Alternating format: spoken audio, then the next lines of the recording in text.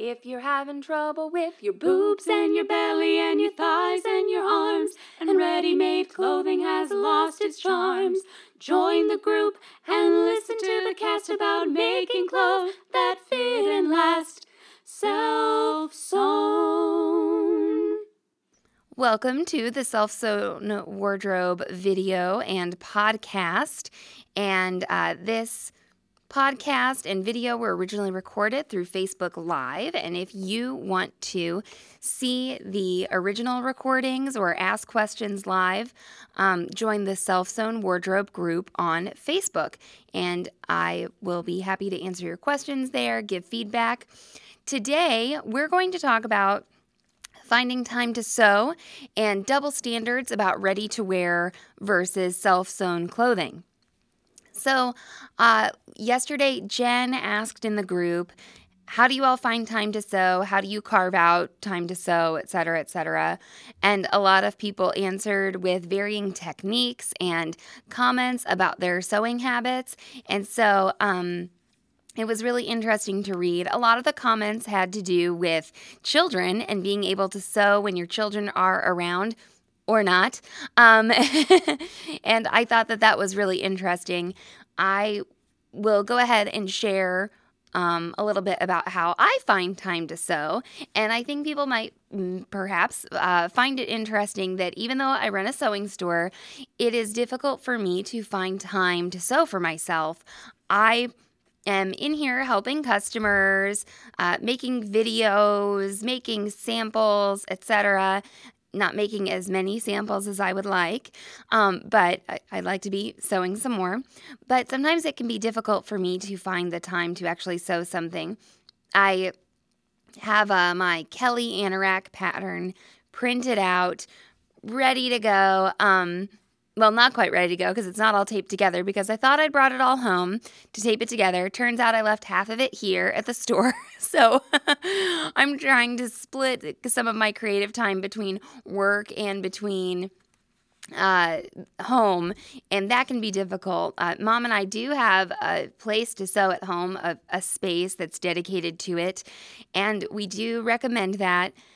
Of course, if you do have some space or the ability to have a sewing machine set up all the time, that can make a huge difference, not having to get the sewing machine out every time. It's not possible for everyone at every point in their life, but it is something that can help a lot so that you don't have to, go through all that. Gathering your materials, pre-washing your fabric is something that a lot of people say they can find time to do throughout the week. Bobby mentioned that she'll pre-wash fabric throughout the week and then try to carve out time to sew on the weekend for maybe 4 or 5 hours. And she mentioned, or I can't remember if it was Bobby, but a few people mentioned they're like, oh, well, if my husband's out of town, I might get more sewing done, or my children are gone or whatever. And I can definitely relate to that. At this point, I cannot just have my little 18-month-old up in the sewing room and just not watch her, with all of the very sharp things around. So I do understand that. And I think that it can be really difficult to carve out sewing time. But just so you know, even myself, whose job is to do these things, I can even have a hard time trying to find time to sew, even though I am surrounded by some of the very high-end technology. I've got fabric at my fingertips, etc. Since this is a job for me, I have to serve my customers. So anyway, I'm showing a little solidarity. Sandy says about the dedicated sewing space, it's glorious. My husband still calls it the office, but it's totally the sewing room. And Karen says, we need to make an appointment with ourselves and mark it in our calendar. And I totally agree with that. I think that it is very important to, if you're like, well, I want to sew this thing, this pair of jeans, this shirt. If it's possible for you to break it down into pre-wash the fabric, prep the fabric, Fred shared her sewing process, what she has to go through before she sews every time. And if you can see, I can get this one done in an evening and I'll do this one weekend, this another weekend, then that can be really good. And that kind of relates to my idea for the self-sewn wardrobe planner. It's a dream of mine to publish this, and I really, really want to. So anyway, that's kind of off topic. The other thing I want to talk about today is double standards between ready-to-wear clothing and self-sewn clothing. In particular, when we make a garment for ourselves, I think that we are extra hard on ourselves in the way the garment looks, in the way the garment fits, much harder than when we go to the store and put the clothing on. And I think it was Amy that posted a picture of a button-up shirt she's making with princess seams. And Amy, it's looking really good. And she was having fitting issues, and somebody said, when you use the original pattern and you don't make any alterations to the original pattern, oftentimes you can come up against many of the fit problems that you see in ready-to-wear. And I was like, yeah, that's a really good point, that you're going to see a lot of those fit problems. And so a lot of people were suggesting certain things, how you can change it, da-da-da-da-da. But I do know, and I was very congratulatory to Amy about her self-sewn shirt and the attempt to do such an advanced project, and I don't think she's been sewing very long. I do think that there are people, though, Amy, buying shirts and wearing them that fit like that. And I know that that's why we're sewing, in order to get the better fit, but so when you're experimenting with that, don't get discouraged. That's part of the journey. And when you try on that shirt that doesn't fit that you made, you are then going to be able to identify the pattern alterations that you need to make, hopefully make them, and then you can have your shirt pattern forever and take that time to sew it when you schedule it in. And the first muslin, that first garment, can be really hard. It can be really frustrating when it doesn't fit right away, but I think it's important, not to get discouraged when it doesn't fit at first, because if you're having the same trouble when you go to the store, you're going to see that in patterns as well. And that's why we're working on sort of taking you from some very basic pattern drafting with the Easy Tea class up to more advanced pattern drafting, or at least just the ability to measure yourself and see what that can look like when you put it down on paper.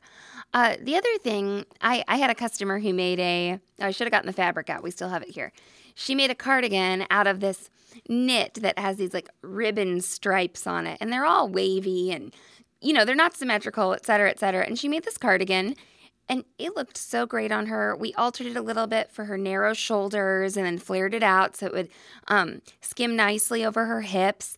And she said, "Oh, I didn't match the stripes." And I said to her, and I know this woman really well, I said, "Dixie." And I went, ch-ch-ch, like kind of like that. I was pretending to like slap some sense into her.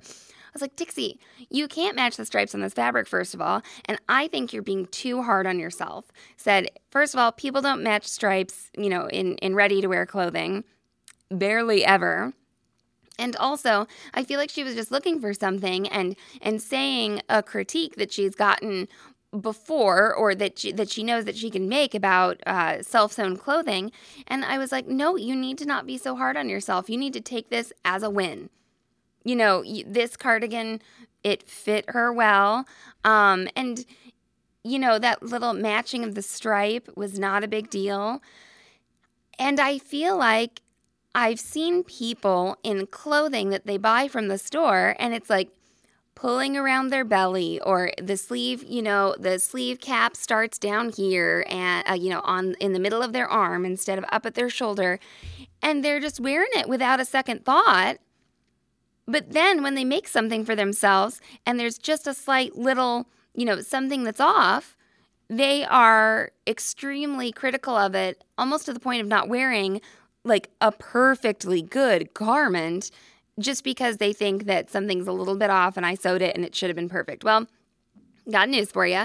Nothing that you make is ever going to be perfect. It might even have a little fit issue to it, but if you can wear it and if you're comfortable in it, give it a chance throughout the day. I just made this second pair of ginger jeans and I did a little experiment with the zipper, like shortening it a different way. And I've been wearing them for, about a week now. And I'm like, you know what? I'm not going to be doing the zipper like that again, And I'm not going to like throw them away or not wear them. They are still wearable. But I really think that we do ourselves a disservice when we are super duper critical of the things that we have sewn but we have such low standards for the ready-to-wear. So if we're going to spend that time, shopping for the ready-to-wear and we're willing to compromise there, think about the time you've invested in yourself sewing and learning in making that garment, and it can be worthwhile. Nicole says, I totally relate to this. I always pick apart perceived flaws in my handmade garments, but will totally let it slide when my ready-to-wear items have similar imperfections, especially when it comes to pattern matching. Yeah, I have come across things in the store that, the stripes match, and I'm like, oh, that's really cool.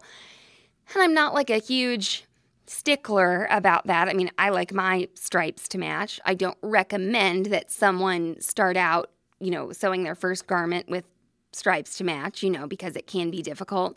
But, haven't you ever had a cardigan that you bought and like 2 times after you wore it, the button fell off or the hem came out? Or, hello, obviously that garment maybe was not super well made. And I'm not, dismissing every single ready-to-wear garment as a piece of, trash or anything like that. But we can be extra hard on ourselves, and I think it's totally unnecessary. It can be damaging to your sewing self-esteem and your self-esteem in general, and it can be hard to then get past that to make your next project. So just keep that in mind. Be nice to yourself. Don't overpick at your mistakes.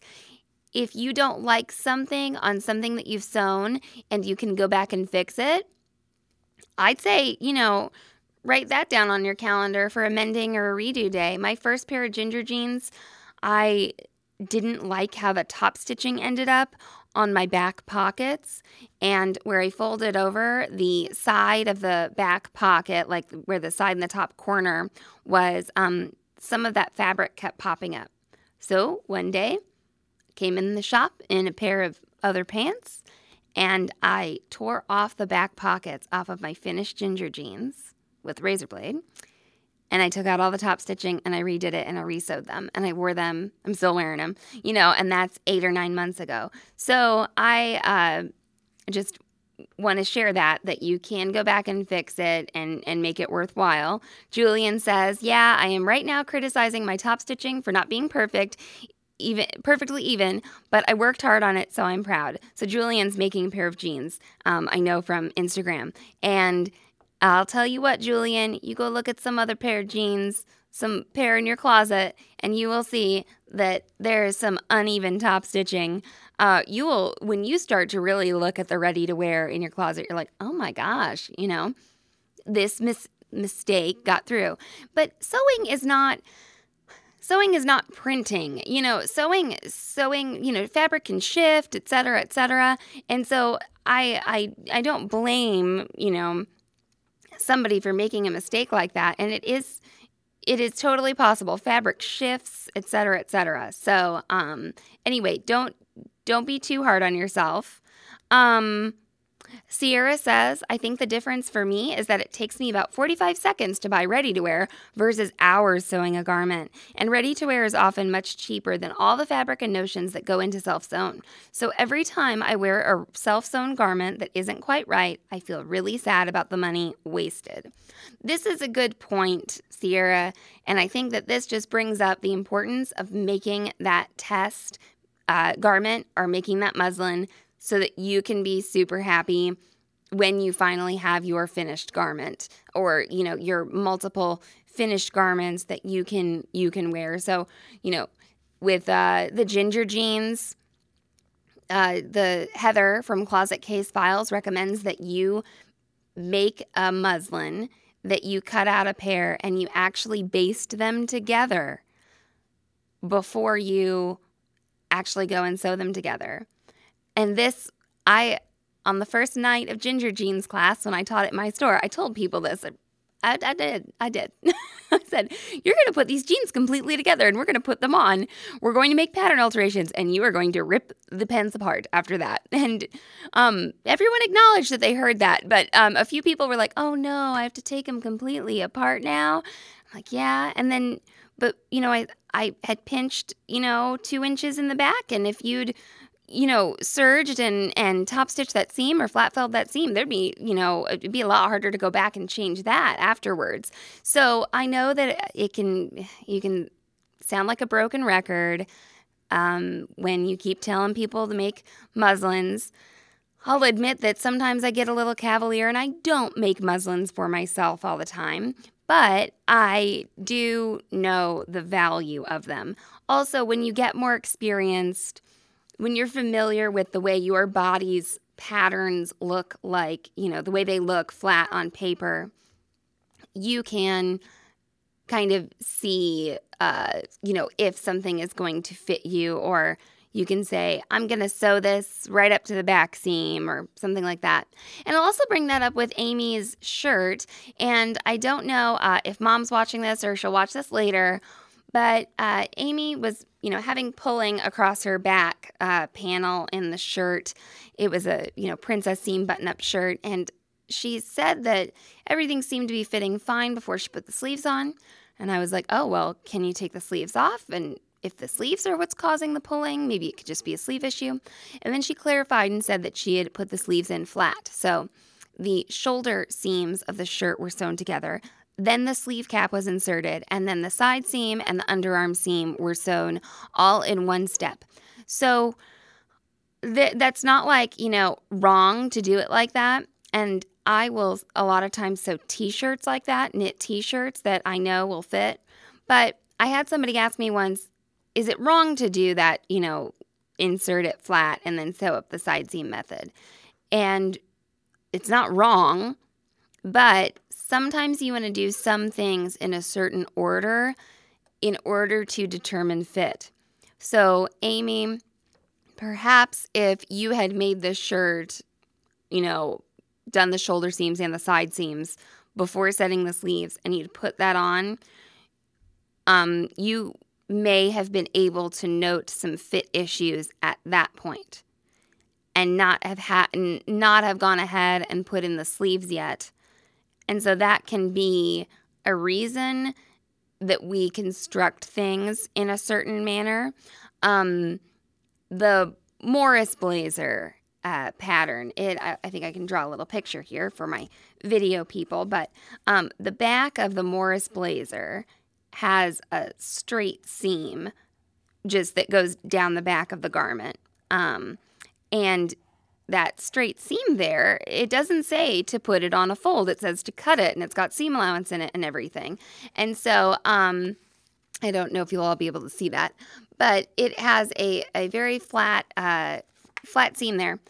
And I was thinking, why can't we just cut that on the fold? Because Sam was making it out of this crazy fabric that we didn't want to have to pattern match, So we kind of went for it, and we just cut it on the fold. And it ended up fitting Sam just fine. And she filled it out and everything. But that back seam is an integral place where you can fit. You can bring that back seam together to account for narrow shoulders. You could nip it in there at the waist if you also want to do so on the side seams.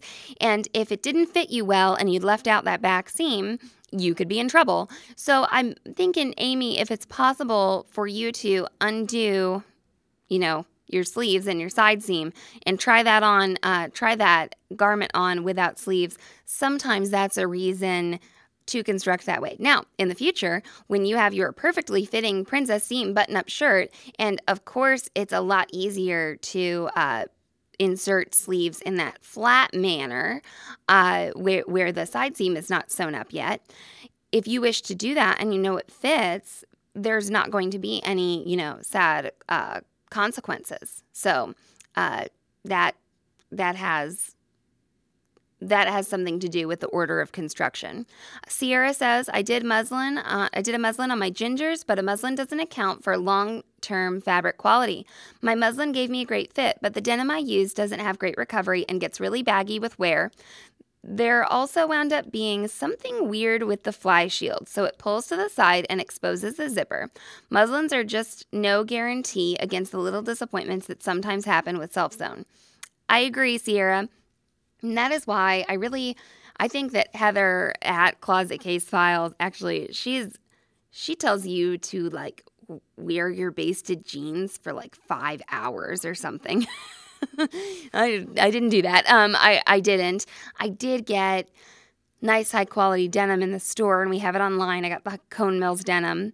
And this is where I think the blogging community can be really great, because if somebody says, hey, I use this fabric, it's recovered well, it's been, great with long-term wear, that can be nice. But you are taking a little bit of a risk always.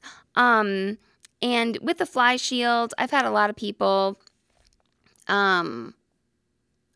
make these jeans in class. About 12 people take ginger jeans class.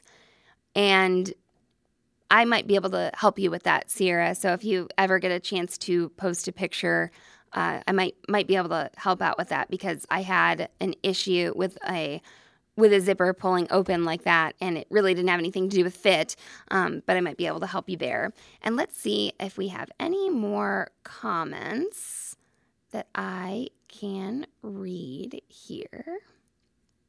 Well, I think that might be all for today on the Self-Sewn Wardrobe live video, and then also this will be an episode of our podcast, etc. Anna says, mixed for me, it is hard to take 2 little ones shopping. If making a shirt, it probably takes less time to sew one than find something I like in a store. Jeans are about a wash. Plus, I love the feeling of accomplishment when I finish a pair. Well, that's another, thing that we have to take into account when we sew, is that, feel good buzz that we get. I do want to share one tip before we leave, and that is we've been doing our closet makeovers, closet reevaluations on the Self-Sewn Wardrobe group this week. And something that I've been planning on doing, and that I have done before and I don't have it right now, is to keep a pair of little snips or scissors in your closet for when you do buy something.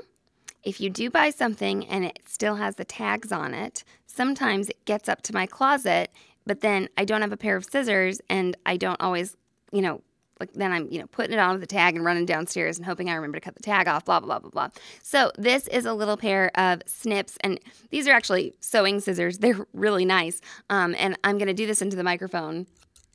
They make a lovely little sound. They're stainless steel, and they're fabulous thread snips, but I'm going to keep one of these in my closet from now on. It's got a little place where you can put a little lanyard on it, and I think I'm just going to kind of tie it like onto my closet rod and keep this little pair of scissors. It can also be good for trimming little threads that maybe you missed on some of your self-sewn items.